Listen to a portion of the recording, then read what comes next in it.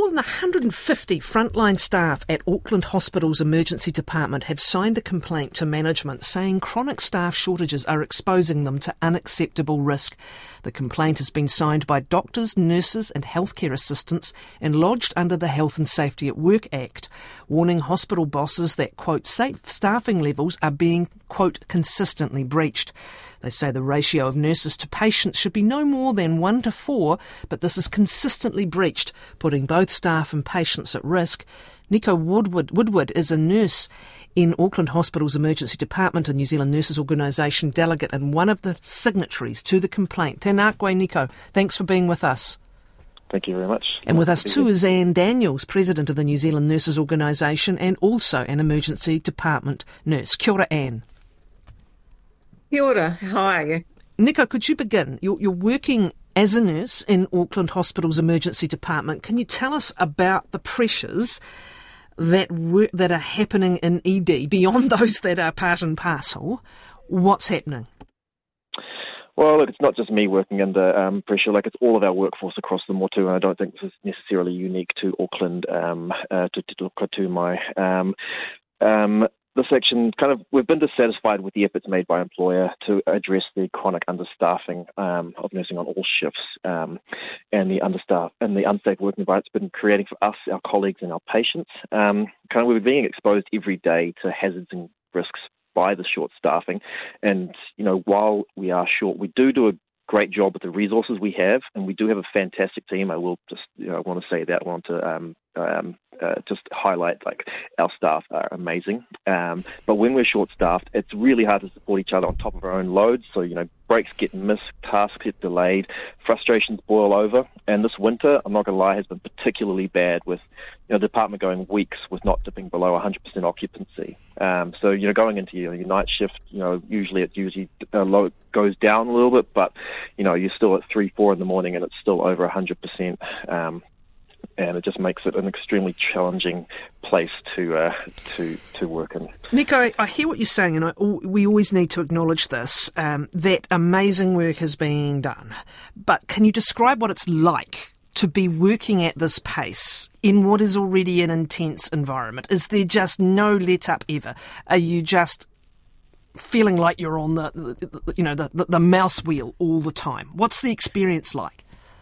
I mean, that example is a great one, feeling like you're in a hamster wheel, just churning through, and, like the adrenaline levels run because you feel like you're running all the time, and that just doesn't feel very good at all when, we want to provide the best care that we can to patients, but, we're not able to see people as quickly as we would like. Treatment does get delayed at times because we're not able to get to people in time. And, the main thing is, we need breaks, because you need to be able to stop, charge, refresh, but you just can't. And we want to be able to support each other, but sometimes there is just not that support to cover people for breaks, to help each other out. And it is a team environment, and sometimes it's really hard to do that. Is it just breaks, or are there times where you find yourself doing something that you shouldn't have to do because someone else should be doing it, but they're not there and you have to do it? Is that happening? I wouldn't say that we're not doing stuff that we shouldn't be doing. Like, we are, we're taking on loads that are becoming unsafe, and that leads to, longer wait times, and ED does lead to worse outcomes for our patients. That's well known. But we really are doing our best here. It's just we work in a very challenging environment, and it is not easy. 150 signatories to this complaint. How indicative is that of the mood of most, if not all, staff? Is that a high proportion of staff? Well, our full FTE, which is supposedly what we're supposed to be aiming for, is around 194. So that is a vast majority of staff having signed that. So yes. How would you describe morale? And it's an unhelpful word in some ways. But how would you describe how many people are feeling? I think there's not that many people at all who feel positive about how things are at the moment. I mean, I was talking to a colleague yesterday who admittedly has just come back from leave and is feeling a bit refreshed after a 6-week leave. But before that was saying it was the worst that they'd ever experienced, and they've been here for a very long time and have been considering leaving. And that is a very common story where people are looking across the ditch where there is higher pay, there's better conditions, and they're like, well, why am I putting up with this when I can go somewhere else and have it a bit easier? A key part of the complaint is the consistent breaching of the nurse-to-patient ratio. Now, I understand that was part of the negotiations with the government. Everyone was focused on pay, but a lot of it was about the safety component of the contract. Where did all that get to? What is the status of the nurse-to-patient ratio? Well, I mean, our collective agreement that was negotiated specifically did not include a safe staffing clause, which I think for a lot of nurses, myself included, that was a reason that people, it was a very close vote and voted against that. But ultimately it was passed, but that was not included. But I might defer that question to Anne. And let's bring you in yeah. here. What is the status of the nurse-to-patient ratio then? That's still something many nurses want to see brought in. But at the moment, it is still it is not legally binding, or what, Anne? Yeah. So Nico's quite right. We tried to put it on the table in our last negotiations with Te Whatu Ora, but they blatantly refused to even start the discussion. And that is why it wasn't part and parcel of the contract. So the status right now is that the New Zealand Nurses Organisation has been very, very clear. We need more nurses, and a hell of a lot more nurses. And right now, Te Whatu Ora, in their own health workforce plan, has identified that we need nearly 14,000 more registered enrolled nurses and midwives to actually keep us at a standstill up until 2032. Previous attempts from NZNO in 2001 to put nurse-patient ratios on within the system were rejected by the government of the day. So right now, we are being very, very clear. Nurse-patient ratio legislation is a major priority for us as a union. And the reason for that is that successive governments and nurse employers have completely and totally let us down by not actually engaging in this space. Okay. And the result is the unsafe work environment, the huge workloads, the unsafe staffing that we have. And we have to go down the legislation pathway because the government and nurse employers, have consistently not met memorandums of understandings and contracts regarding a program called CCDM, which was an attempt to try and get safe staffing into hospitals. But so there's an in-principle ratio that's understood, but it's not been legislated for. Okay, I'll come back to that. Is correct. I'll come back to you, Anne. Nico, can I just come back? The current pressure that staff are talking about and have been talking about for some months, is it because you are losing staff and staff numbers are even lower, or is it because we've just got this combo, this kind of post-pandemic combo, and multiple complexities, including people coming to ED who perhaps could be going somewhere else? Can you put your finger on what's made it even more stressful than previously? I think all of the above. I mean, I don't think there is any one thing that is driving this. I mean, we are seeing more patients coming through. We're seeing sicker patients, people coming with delayed presentations, with multiple issues. We're seeing increased mental health presentations, people on alcohol, drugs. There's just there's staff burnout, there's staff leaving. As I said before, there's lots going over to Australia, other changing jobs, leaving the profession entirely. And so, there's not one thing that is driving it. It is a combination of everything. And, COVID, the pandemic, didn't create these problems. It just ripped the Band-Aid off a seeping wound, basically. Okay. So back to the complaint, which is a health and safety complaint based on health and safety legislation. So it's about staff well-being. Have you had any response yet? I read that there's a week for the managers to respond in some way. Has there been a response? There has been a response, and while our managers have acknowledged that this is an issue, and they do what they can with the resources they have available, they have specifically said that they cannot address those recommendations directly. Okay. Let's talk about what they have told us in a statement, including that earlier this month we received recommendations on how to improve our ED and clinical decision unit, CDU, from our nursing kaimahi, our nursing staff. We've been working with teams to manage challenges. We've met them regarding recommendations. We've either implemented or are working towards implementing a range of short and longer term solutions. There's a much longer statement I'm not going to read, but to cut a long story short, is this Band-Aid stuff, pardon the pun, and is it happening? Is anything happening to try and get through the immediate pressures, Nico? I mean, there is definitely things that are happening, but they don't seem enough, and that is partly why we've issued this health and safety recommendation, because it is not enough, and we would like to see more done. We were told that we've reached our recruitment for our FTE, but that there is a lag in that. And we're told that maybe that'll be 3-6 months away before that is fixed. But in that same time, we have churn, we have staff turnover, and people leaving because they're just they're sick of it. And so that doesn't quite address what we're calling for. What would it take, given that we're something like 5,000 nurses short? It's estimated 4,000 to 5,000 nurses short right across the health system. What's it going to take to stop your hospital and others going backwards faster than they can go forwards, Nico? I mean, I think basically every lever should be trying to be pulled, and from at our nurse level, and that's what part of this health and safety recommendation is about, is using legislation that's available to us as workers to pull some extra levers, but that's us doing that, and more needs to be done at a higher level as well to retain, well, not just recruit staff, but also retain staff, because just recruiting more staff to replace the ones that leave does nothing for the working conditions of the people who remain, and that is a big problem as well, that we just don't have, our working conditions are not sufficient to keep us in the job. There's no ability, I imagine, to bring staff in from other areas, because then what happens? You just exacerbate the staffing pressures some other hospital or some other part of the health system is under, right?